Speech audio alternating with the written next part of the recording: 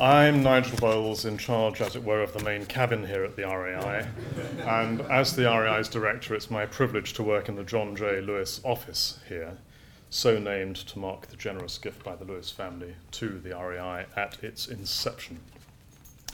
John J. Lewis served in the USAAF as a pilot in the Second World War, was in business, first in advertising and then as director of international marketing with S.C. Johnson, and he was later chairman of Combined Communications, a division of the media group which we know as Gannett. He was President Reagan's distinguished nominee as ambassador to the United Kingdom from 1981 to 83. When Ambassador Lewis announced his intention in 1983 to stand down from his post, President Reagan wrote that Ambassador Lewis was in no small part responsible for relations between the United Kingdom and the United States being adamantine. So they were, and so they must remain.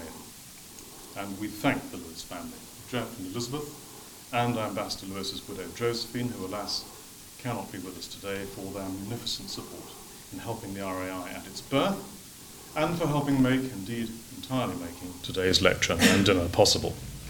The Rothermere American Institute is indebted to them for helping make the RAI the intellectual force that my colleagues have enabled it to become. So as I welcome Jeff and Elizabeth, so I welcome their guests and ours, Rona and Thomas Fairhead, Christopher and Catherine Rogers, Daniel and Catherine Bricken, and Frederick and Louise Mowinkle. Thank you all for being with us, and thank you for your encouragement. An intellectual force the Rothermere American Institute certainly is, and I owe those of our guests new to the RAI a few words about what it is that is distinctive about what my colleagues do in this place. We offer thrilling spaces for intellectual activity. We provide a theatre, indeed with a third of our annual plays taking place in the RAI's garden in July 2015, literally so, but also metaphorically so with the points of meeting that the RAI affords.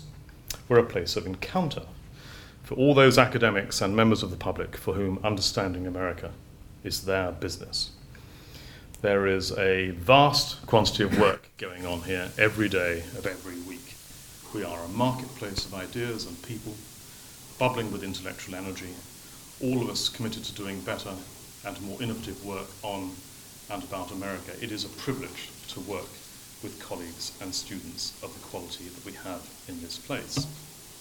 We are America's home at Oxford, a place of welcome, a place of serious thought, a place of outstanding teaching, a place of discovery about what America is, and a place of research about how it has come to be what it is. We study America from perspectives that are inescapably external, because of where we are, but by free choice sympathetic to the United States. What the RAI and the Vera Harmsworth Library, this wonderful resource above us, do, no other institute in the world does, whether within or outside the United States. We combine intellectual commitment and capacity with a library unmatched outside America, and in fact unmatched by most within America, to study the United States in multiple contexts of history, hemisphere, literature, continent, politics, policy, security, markets, and Atlantic. And two of our public lectures this term are precisely on that final contextual theme, that of the Atlantic Ocean. Next week, on Tuesday the 26th, we shall welcome Andrew O'Shaughnessy of the University of Virginia to give the third Sir John Eliot Lecture on the British Empire and the outbreak of the American Revolution. We will be joined on that occasion by Sir John Eliot, whose intellectual energy and purpose was foundational to the RAI and whose support remains vital to our purpose. It's a particular pleasure to be able to welcome Sir John here to join us this afternoon. So today it is my privilege to welcome and introduce Lord Patten of Barnes to give the first of our public lectures this term on an Atlantic theme. Lord Patten's career has been one of devoted public service to his country, to his party, and to two other remarkable institutions, the the BBC and this university. A former governor of Hong Kong, European Commissioner, Chairman of the Conservative Party, and, most importantly for us, Chancellor of the University of Oxford. He has navigated with skill and integrity some choppy waters in public and private sectors. He belongs to that tiny and distinguished group of persons of whom it is commonly and rightly said he was the best Prime Minister that the United Kingdom never had.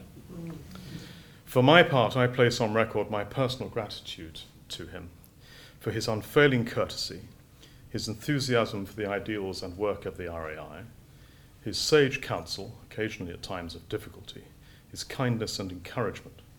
I'm very much in his debt. If there's a person better placed to give the inaugural Ambassador John J. Lewis Lecture in Anglo-American relations, I cannot think of him or her. Ladies and gentlemen, members of the RAI community, please join me in welcoming to the Rothermere American Institute the Chancellor of the University of Oxford, Lord Patton of Barnes.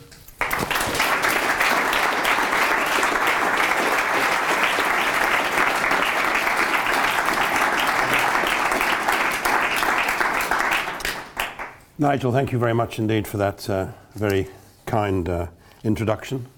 And I'd just like to add to your initial announcement and tell you that all those of you who think you're travelling to New York should know that your luggage has just landed in New Delhi. It's a great honour to be asked to give this John J. Lewis lecture.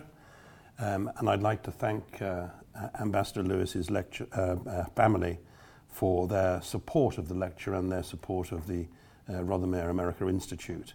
It is, as Nigel rightly said, one of the most important institutes in the university and ensures that we keep alive our very close relationship with the United States. I've just come from doing a commencement address in America, in Indiana at Notre Dame. Pity the French didn't know how to pronounce that years ago. America has been a very important part of my life. So thank you very much indeed for inviting me to give this lecture. And I recall with great enthusiasm occasions during Ambassador Lewis's tenure as ambassador to the Court of St. James, evenings, receptions, and even one or two dinners in that lovely social housing that the ambassador enjoyed in North London. The first time I gave a lecture about the relationship between the United States and the United Kingdom was 25 years ago. I went at the invitation of Professor Nelson Polesby to give a series of lectures at his university, Berkeley, one of them on this subject. Nelson was a firm friend of this country and of this university. Nelson would have grown rich if he had been paid $1 every time anyone called him larger than life, which of course he was both literally and metaphorically. He was a great scholar, a magisterial expert on Congress and its arcane ways, and a student of transatlantic relations. He even tried, though it didn't succeed, to learn the rules of cricket, the better to understand British politics. As an academic, he graced what we call political science, partly because his approach questioned whether it was a science at all. While it had method, he was a good enough historian and student of the human condition to know that there was a limit to what all that docketing and enumeration could do to capture the essence of what happens in the world. He understood the importance of the length of Cleopatra's nose. To know how a democratic system worked, you needed to know about the people who were part of it, moved as they often are by impulses more profound than reason, to quote from Borges. And he knew too about what Churchill called the terrible ifs of history. Nelson was a great admirer of Douglas Hurd and strongly endorsed Douglas's view that Britain should seek to punch above its weight. He would have disagreed with any suggestion that we should do the opposite, downsizing our role in transatlantic and world affairs. I hope this is not an argument that gains traction, but much will depend on the decisions made in the next 5 years by the new Conservative government on Europe and on spending in areas like defence, foreign policy, the BBC World Service, and higher education. Philip Larkin wrote a poem in 1969 called Homage to a Government. It encapsulated the point I've just made during the Wilson era. It's a patriotic poem that should appeal to any Tory. I guess that pessimism on this subject can reasonably be tempered to some extent by recognising the huge importance and influence of our capital's international role, by taking account too of the extent to which economics and demography could transform our position in Europe over the next 2 or 3 decades, pushing us back up the global league table. Nevertheless, this is not a subject that we can ignore. In the last few years, we've had a number of technicolor examples of the transatlantic relationship in action. There's been nothing quite as incendiary as the burning by the British of the White House, or the American ambassador in London, the father of a future president, telling President Roosevelt that Britain was bound to be defeated by the Nazis, an outcome that he appeared to rather favour. But there have recently been some notable highs and lows. Highs might include the military cooperation in the first Gulf War. Mr. Blair would doubtless add to that Britain's support for and our share in President Bush's 2003 war of choice in Iraq. Others, however, would see this as a real low point, an occasion when the slavishness of an ally helped to do real damage to the stronger of the two partners, as well as to the overall relationship between them. There are a few other less significant lows. For example, the perception in the Clinton camp during the 1992 presidential campaign that the then Conservative government in Britain was trying to assist the Republican president's re-election prospects. No one could point to a similarly controversial intervention in reverse in the recent British general election campaign. The transatlantic relationship only featured a couple of times in the early stages of a campaign which ended so well for the Conservative Party and with so much egg rather satisfactorily on so many faces. True, before the campaign had quite begun, Mr. Cameron went to the White House for a powwow with the President, who evidently finds him an amiable and intelligent colleague, which he undoubtedly is. And true, Labour's economic spokesman arrived in Washington at the same time to launch transatlantic proposals on the economics of social inclusion with Larry Summers and other like-minded Democratic Party economists. And it's also true that there were a number of citing shots by members of the administration about the levels of defence spending in the United Kingdom, as well as in the other European NATO member states. Additionally, there was eyebrow-raising in the White House about Britain's treasury-driven readiness to bend over backwards to accommodate China. More about that later. Other than that, foreign policy and security barely featured in our election campaign, though the question of Britain's continued membership of the European Union hung like a dark cloud over it, an issue which could in time dramatically reshape our relationship with the United States. Perhaps this reflects Britain's reduced importance in the world, a consequence in part of the rise of Asia and in part of the passage of the years in a once great imperial power that is now a medium-sized, though not insignificant, European country. In his beautifully written memoir, the former British minister and friend of Nelson's and mine, William Walgrave, noted that travelling around the US more than 40 years ago, he discovered, and I quote, that in most parts of the country people had barely heard of the United Kingdom. And what of today? The clock ticks on. Mr. Cameron matters less than Margaret Thatcher, who mattered less than Winston Churchill. Perhaps a consequence of national downsizing is that what is happening in the rest of the world plays a less important part in domestic democratic debate. But it is a bit odd that when the world appears to be going to hell in a handcart, we've been so preoccupied with our own navals and their NHS-tended well-being. Much of West Asia is embroiled in savage fighting, with a huge humanitarian crisis in Syria. Religious extremism threatens disaster in that region on the scale of Europe's 17th century 30 Years' War.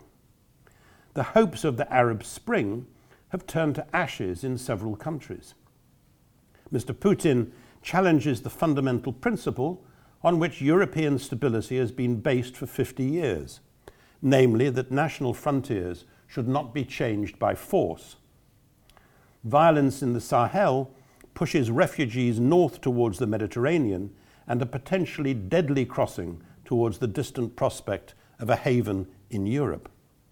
China appears to its neighbours to be flexing its muscles, causing growing anxiety from Tokyo to Delhi.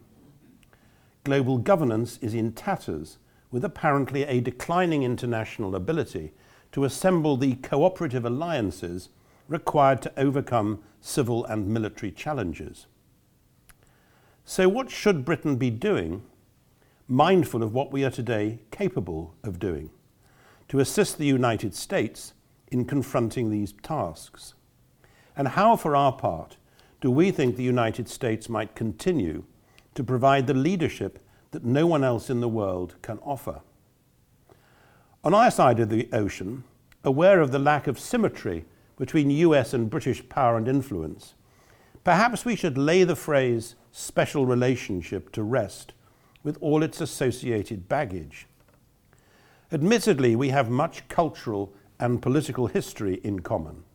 A language, sort of anyway, a commitment to the rule of law, democratic accountability, educational exchanges and collaboration, shared battlefield sacrifice, some triumphs of diplomacy, close economic ties.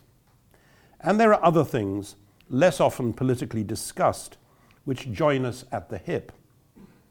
The trust that goes with intelligence cooperation and the sharing of nuclear secrets. But there are also echoes of a very different past, attempts to resurrect it, and assumptions about the obligations of a natural friendship, which do not, in my view, do the US or us much good at all.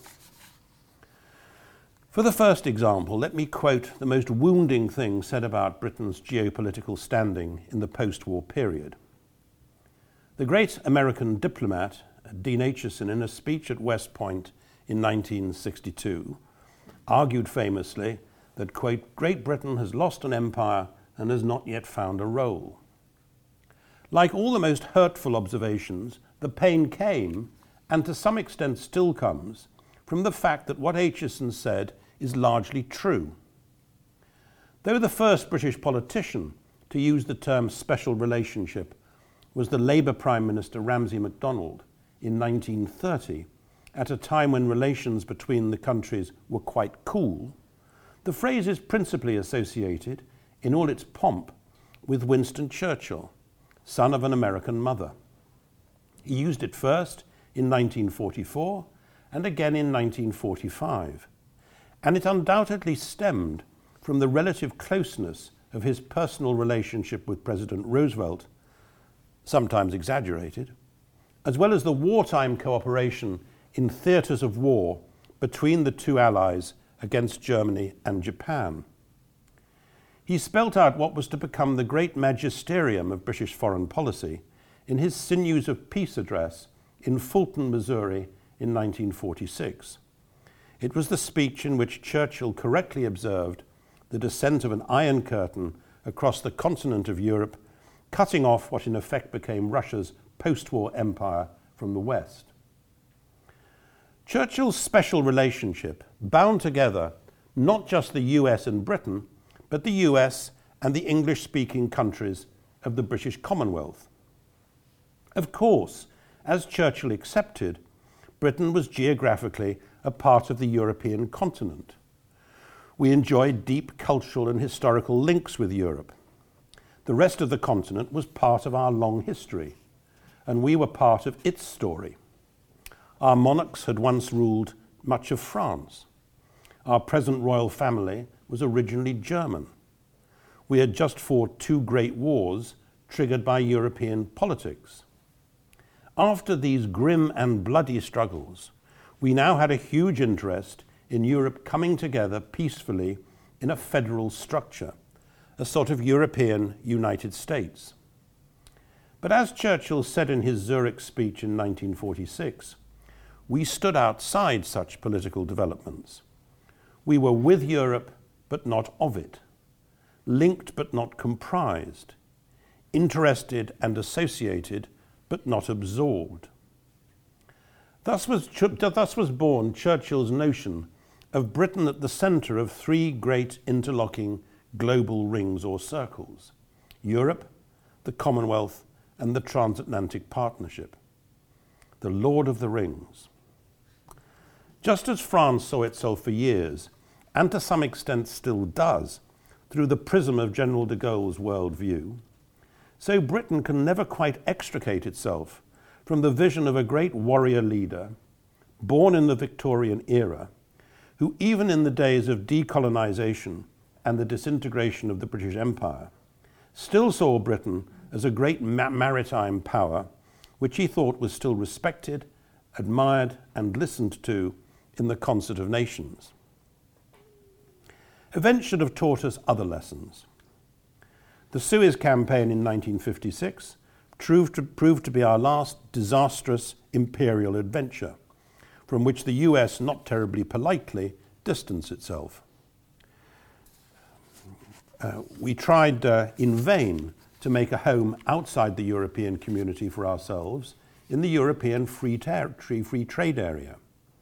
Too late to influence the early creative impulses of the organisation that began to develop after the Messina Conference in 1955, we eventually went cap in hand to Paris and Brussels to join what became the European Union.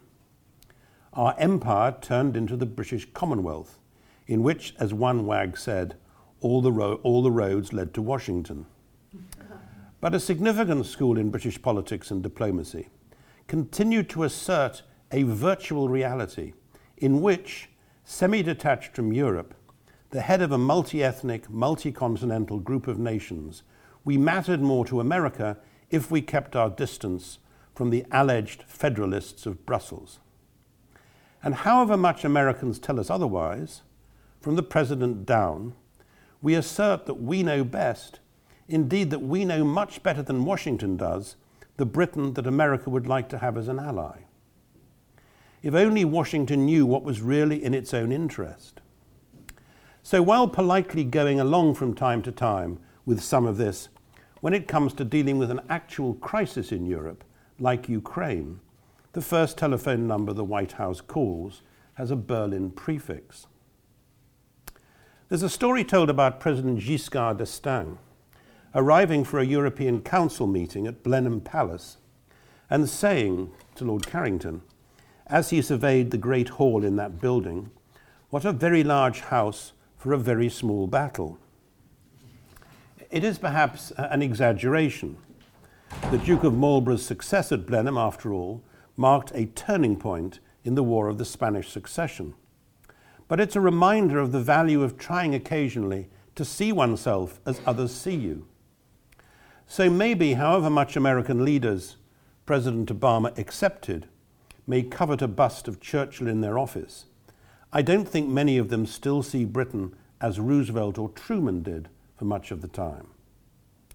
My first point then is that the longevity, at least in London, of the idea of the special relationship has complicated our efforts to work out our national interest in a fast-changing world, and in particular our relationship with our European neighbours.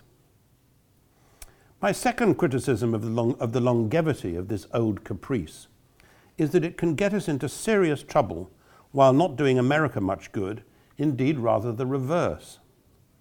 The best example of this is the relationship between Mr. Blair and President Bush, and in particular the Blair government's endorsement of and participation in the ill-starred invasion of Iraq.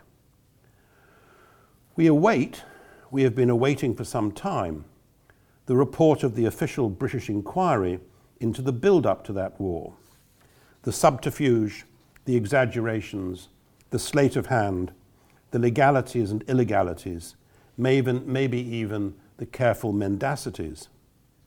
But even without that report, it's clear that a main reason for Britain's behaviour was Mr. Blair's belief, in the words of one of his advisers, that the correct way of underpinning our most important foreign partnership was, and I quote, to hug them close. To be fair to Prime Minister Blair, he does also seem to have believed in the cause of bringing down Saddam Hussein.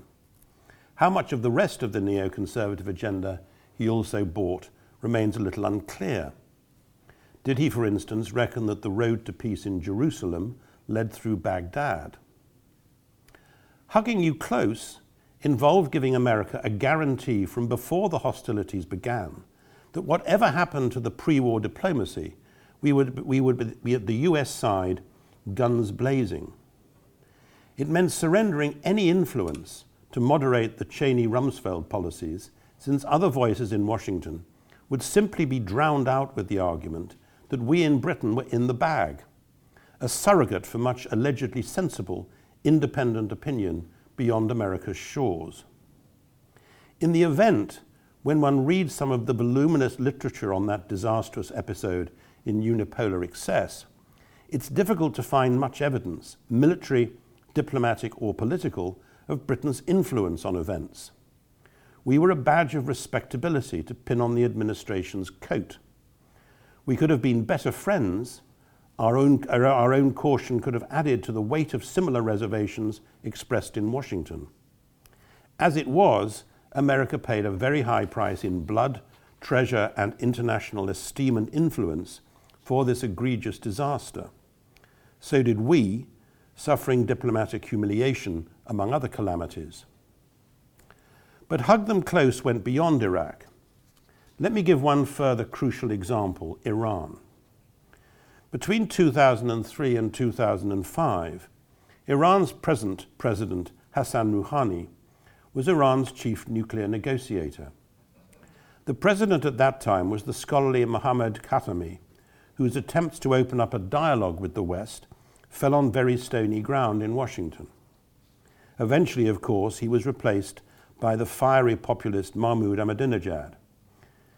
In Rouhani's talks, Iran offered 3 EU negotiating powers a deal on its nuclear program, which would have capped centrifuges at a low level, kept enrichment levels below weaponization, and converted enriched uranium into fuel rods that could not be used for military purposes.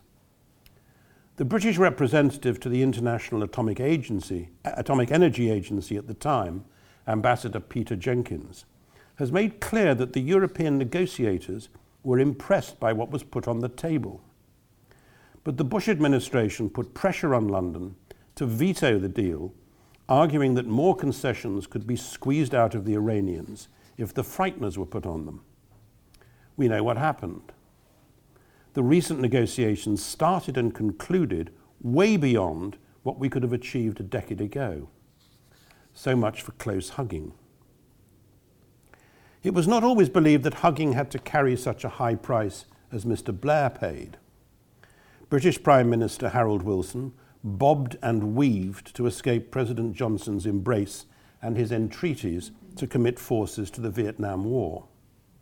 Moreover, much hugging came without any sacrifices, often involving little more than a patronizing assumption that we could give wise advice as an old, now mostly retired top dog to the world's new superpower, playing, as Harold Macmillan suggested, Greek advisor to America's Rome, forgetting perhaps that the Greeks in question were usually slaves. Or to take a literary example, acting as Jeeves to the US Bertie Wooster. Overall, we tried to play the role of Washington's subaltern, transmitting, explaining, and where necessary, justifying Washington's purposes to the lesser breeds, like our European cousins. But a condition for playing this role is that when called upon to give advice, it's smart advice. Confucius noted that the worst thing that could happen to a ruler was to be given bad advice by courtiers who were simply telling him what they thought he would want to hear. What would I hope for from my old British ally across the pond if I were to be part of the American political establishment. First, as American politicians and businessmen keep telling us that we should remain members of the European Union. Rather more than this, we should chuck our present semi-detached status and try to take a leading role in shaping the sort of European Union that could play a more confident and effective role in the world. This would not only be in the American interest, but above all in our own. When Britain joined the European Union, a main motivation was the recognition that we would find it increasingly difficult to manage on our insular own in the world. With the loss of our empire and post-war economic problems, we had become more aware of the perils of being outside Europe's common market. In the early 1970s, when we rather reluctantly made these decisions, Britain as an independent trader was responsible for about 8% of the world's exports and imports. Today that figure has fallen to about 3.5%, a reflection of the rise of other economies, not least in Asia. It would be breathtakingly bold to argue that we were better placed to stand on our own today than we were 40 years ago. Within the EU, we're certainly big enough to matter in a world where the emerging markets are responsible for an ever larger share of global output. Membership of the EU has not inhibited our export performance in the world outside. We're just not as good exporters as we should be. As a share of GDP, we export less to emerging markets than any other G7 country, and we don't compare very well with the Eurozone countries as an exporter to China, as I'll show a bit later. If we were not always grousing and pleading for special favours near the EU exit, we might be rather better in pushing a reform agenda that would suit Europe, suit us, and suit our partners. We're not members of the Eurozone, and we won't be, in my view. But it will be to Britain's benefit for the Eurozone to be able to put its recent turbulence behind it and resume growth. As enthusiastic members of the single market, we'll benefit if we can persuade our European partners to do more to complete the market. It's sometimes suggested that we could continue to benefit from access to the single market without being members of the EU. The example of Norway is cited. But the truth is that if you want to enjoy the benefits of the single market, you have to pay the cost and accept the rules, like freedom of movement. There's surely nothing to be said for following the rules of the club without being able to set them, which is, for example, Norway's position. That seems to me a diminution, not an increase in sovereignty. Some advocates of British withdrawal from the EU suggest that Europe needs us so much that we could secure a deal pretty much on our own terms, outside the EU, but able to pick and choose which benefits to receive. Dream on. Why should we assume that Europe would bend over backwards to help a country that had just damaged the whole EU? They give, we take. Unlikely, I think. More to the point, the balance of economic advantage is heavily in our favour at the moment, not in that of the rest of the EU. Our exports to our European partners represent 14% of our GDP.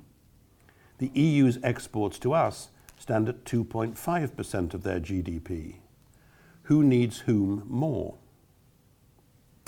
With the election of Mr. Cameron's government, the plan now is for a referendum in 2017 on our membership after an effort to renegotiate its terms in ways yet to be spelt out, to be polite. I assume that the Cabinet understands that there is no conceivable outcome to this process which will satisfy a minority of Conservative MPs. They will never be content with anything less than departure from the European Union, even if the result of a referendum goes decisively against them, as I think it will. In the past, we have seen that the more they demand from Conservative leaders and the more they get, the more they come back to demand even more. The payment of Danegeld doesn't have a very happy history. At the heart of the European Union, we could and should remove more of the barriers that have limited competitiveness and the growth of the single market, for example in services and e-commerce. We must also champion liberalisation of trade, pressing for the conclusion of the proposed transatlantic trade deal, which principally targets regulatory restrictions on the flow of commerce. This is especially important for our efforts to create a more effective external affairs policy for Europe. Here again, a more coordinated and cohesive European effort should be welcome to the United States. We've been brought up hard against the inadequacies of present efforts to shape a common foreign and security policy by Mr. Putin's bullying and mendacious efforts to recreate a Russian sphere of influence in Eastern Europe, beginning with the annexation of the Crimea, the invasion of eastern Ukraine, and the destabilization of the whole of that country, and of course, the growing pressure exerted on the Baltic states. Mr. Putin has been able in the past to use Europe's demand for Russian gas as a foreign policy weapon in a way that was not attempted by the old Soviet Union. So the first thing Europe needs is to ensure that the main Russian suppliers operate according to EU market rules, not varying price and delivery to support other policy goals. That now appears to be on the European Commission's agenda, which is welcome. We should also diversify our sources of supply and increase our ability to move energy around within the EU. But Russia's challenge to Europe's post-war assumptions about peace and stability is so fundamental that it has to be seen as the major foreign and security issue for us. I believe it's an existential issue for the European Union. How we resolve it will determine how Europe survives and develops. Modern Europe has been built on a belief in self-determination and rejection of any idea that frontiers can be changed by force. Europe has allowed Mr. Putin to play one EU member off against others, to divide us in order to try to reassert heavy-handed Russian influence in the east of the continent. He's broken one agreement after another. This is primarily a test for Europe, not the US, a test of our ability to stand up for what has enabled our continent to escape from a terrible half-century and to combine capitalism, democracy, welfare, and national liberties. Europeans are not looking for a way of starting a new Cold War, but we should be resolute in standing up to behaviour designed to recoup some of the losses incurred by Moscow when that period of growing hostility came to an end with the liberation of half Europe.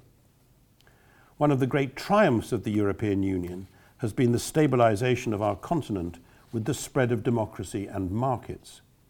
We mustn't allow that success to be undermined today by self-delusion and weakness. The amount we're prepared to spend to protect our own interests is a key element here. The establishment of NATO in 1949 was in large part the result of European countries pressing the United States not to return to its own shores after the Second World War as it had after the First. The price Europe paid for this was the cooperative efforts, with France and Germany at the heart of the whole enterprise, to lay to rest the sort of aggressive, xenophobic nationalism that had drawn the US twice in 3 decades into European civil wars. No wonder that the founding fathers of the European Union had far better receptions in Washington after the war than in London. The aim of NATO was described by its first Secretary General as to keep America in, Russia out, and Germany down. The first two were accomplished very successfully. And as for the third, well, Germany became a democratic leader and the economic motor of the new Europe. America paid for much of this success, carrying the heaviest burden for the cost of the defense of Europe, which European citizens have simply taken for granted. With the fall of the Berlin Wall and the collapse of the Soviet Union, this has become more pronounced, with European citizens increasingly to cash in the so-called peace dividend. In the last 5 years, European governments have cut defence spending by between 10 and 15%. The United States is now responsible for 22% of the budget, and its total defence spending is about 3/4 of the total aggregate spending of all NATO members. Defence spending by Asian countries is now greater than in Europe, with the Chinese defence budget, for example, increasing by double-digit amounts for about 2 decades. A few years ago, a Danish politician advocated replacing his country's armed forces with a recorded message in Russian, "We surrender." It sometimes seems as though some NATO members may be taking that seriously. Belgium, whose capital city hosts the NATO headquarters, has armed forces described by one presumably unfair critic as an unusually well-armed pension fund. In an attempt to set a floor for national defence budgets, NATO members agreed in 2002 that they should spend at least 2% of GDP on their armed forces. This was below the average figure for NATO's European partners of about 2.3% in the 1990s. But today's average is 1.5%. French spending has recently fallen to 1.9%, and Germany's is down to 1.3%. Of the large countries, only Britain is spending at about the target, and this figure is set to fall. At last autumn's NATO summit, the British Prime Minister led the efforts, with President Obama, to get NATO members to commit themselves once again to 2%. Yet oddly, during the British election campaign, Mr Cameron's Conservatives refused to commit themselves to standing by this figure. Admittedly, the United Kingdom has the largest EU defence budget. Nevertheless, it's curious to press others to commit to a target, but to decline to accept it oneself. In 2010, the UK had the 4th largest defence budget in the world. Today that has fallen to 6th position. Even if the British government sticks to its promise to increase defence equipment spending, on existing plans, the defence budget will have fallen from 2.6% of GDP in 2010 to 1.75% by 2019. On his last visit to Europe as Defence Secretary, Robert Gates noted that there was likely to be dwindling enthusiasm in the United States for spending large numbers of dollars to help defend countries that were not prepared to do more to safeguard themselves. With a rampaging Russian president, and with growing jihadist violence in the Middle East and Africa, this is surely a time for spending more on Europe's armed forces, not less. This should be the lead that Britain gives its partners. Alas, it's keeping its head well below the parapet. It's clear to me what sort of partner the US should want Britain to be, but what of the role that Britain should want the US to play? The first thing to be said, and it may be uncomfortable for some to hear the message, is that the United States is still the only country that matters everywhere on pretty well every issue. Without American leadership, or at least involvement, nothing much gets done. America cannot go home. American citizens may regard that as bad luck, but there it is.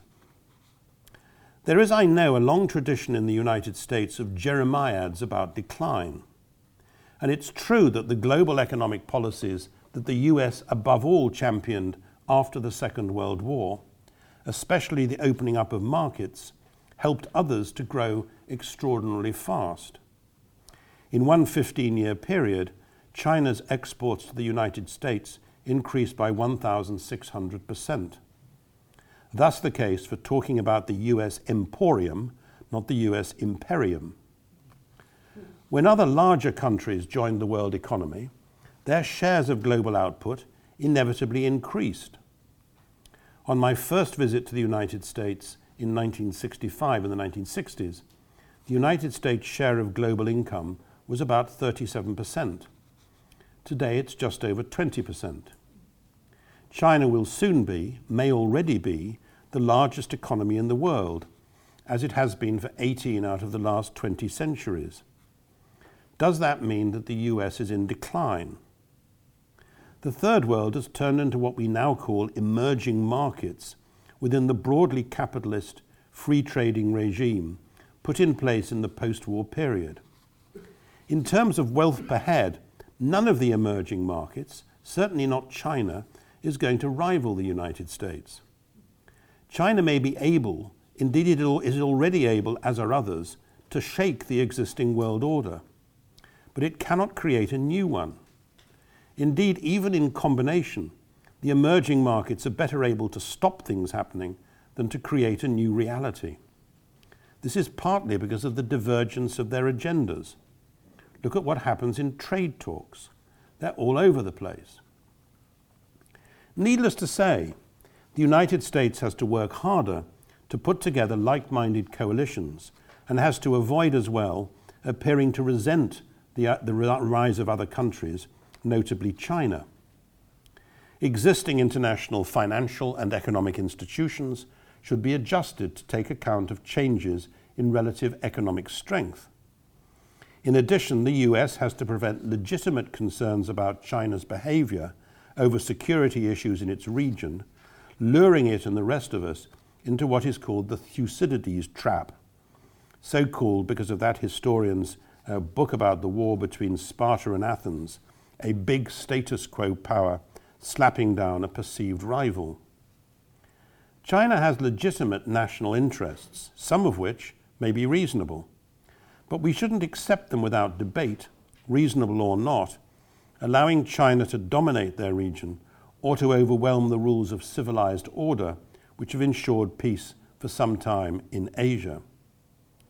This is not an easy hand for the US to play, and America's allies should cut Washington some slack in coping with a great country whose quantitative impact on global affairs far exceeds its qualitative impact.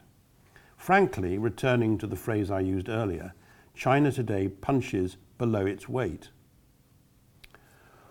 One recent tremor in the US-UK relationship was the British decision to join the China-based Asia Infrastructure Investment Bank. This clearly took the US by surprise, not the sort of thing that friends usually do to one another. But in a sense, it indicated problems on both sides of the Atlantic.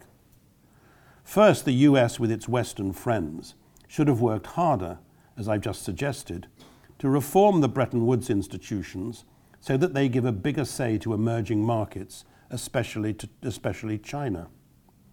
Second, the American administration, in its statement on the British decision to join the bank, referred, and I quote, to a trend towards constant accommodation of China. British policy on China is driven by the Treasury, which sees foreign policy almost entirely in terms of mercantilism. So as far as the Treasury is concerned, the clapped-out and mistaken view holds sway that you can only do business with China if you do so on their political terms. There is no real evidence for this. The Chinese, by and large, do business on the same basis as everyone else.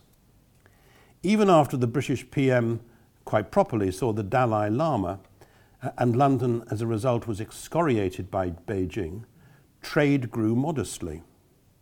If you look at the recent figures, in 2013 we exported 10 billion of goods to China, dollars that is, against 73 billion for Germany and 29 billion for France. The UK trade deficit with China that year was 32 billion to France's 10 billion and Germany's 1 billion. Britain sells twice as much to Ireland as to China. We don't sell more to China, not because our kowtows over Hong Kong are insufficiently low, but because we don't make enough things that China wants to buy. It often seems to America's friends that the excessively partisan nature of political debate and governance in the US makes it more difficult for America to negotiate the journey from unipolar arrogance to more inclusive leadership of cooperative ventures. Add the vilification of consensus building in some parts of the political establishment to the way in which America's revered 18th century constitution appears to have bequeathed more checks than balances, and it's no surprise that some question remains as to whether the democratic system is really the best way to govern a country and cope with its domestic problems and international challenges. Example: Democrats are in favour of regional and global institutions but dislike free trade. Republicans favour free trade but hate the institutions and international agreements needed to underpin them. When Republicans still appear to share Mr. Cheney's and Ambassador Bolton's worldview, many Republicans still appear to share that worldview, denying the lessons of Iraq and rejecting the notion that America should accept that the rules that America helped to create for others should apply as well to US behaviour. This has done immense damage to the US standing in the world. Many American politicians as well appear to be happy to give a green light whatever Mr. Netanyahu wishes to do, regardless of its likely impact on Palestinian and Israeli security, or even that of the rest of the world. These are not insurmountable obstacles, as President Obama seems to have been attempting to demonstrate over trade and Iran. It's just a pity that they make the conduct of foreign policy and the acceptance of the burdens of global leadership so much more onerous. America needs a UN system that works better. It needs an international rule book that is more likely to be followed if Washington follows it too. It needs partners committed to the rule of law, pluralism, accountability, free trade, and the understanding that so many problems that challenge nation states today can only be tackled successfully by working across borders and by accepting limits on that slippery old concept, national sovereignty. This opens up a much wider debate, which should, I think, be at the heart of the discussions between the United States and America's transatlantic allies in Britain and the rest of the European Union. What do we believe in the democracies of the West is the relationship between foreign policy and human rights? Should it be a Western objective to spread democracy? Can it ever be done effectively, let alone ethically, by force? What are the limits on national sovereignty? And do we still buy into the principle of the responsibility to protect? Should America accept or simply try to share the responsibility for standing up to threats that others prefer to ignore? How much should the United States allow its own diplomatic, economic, military and political weight shape the answers to these threats ahead of or regardless of the opinions and sensitivities of others?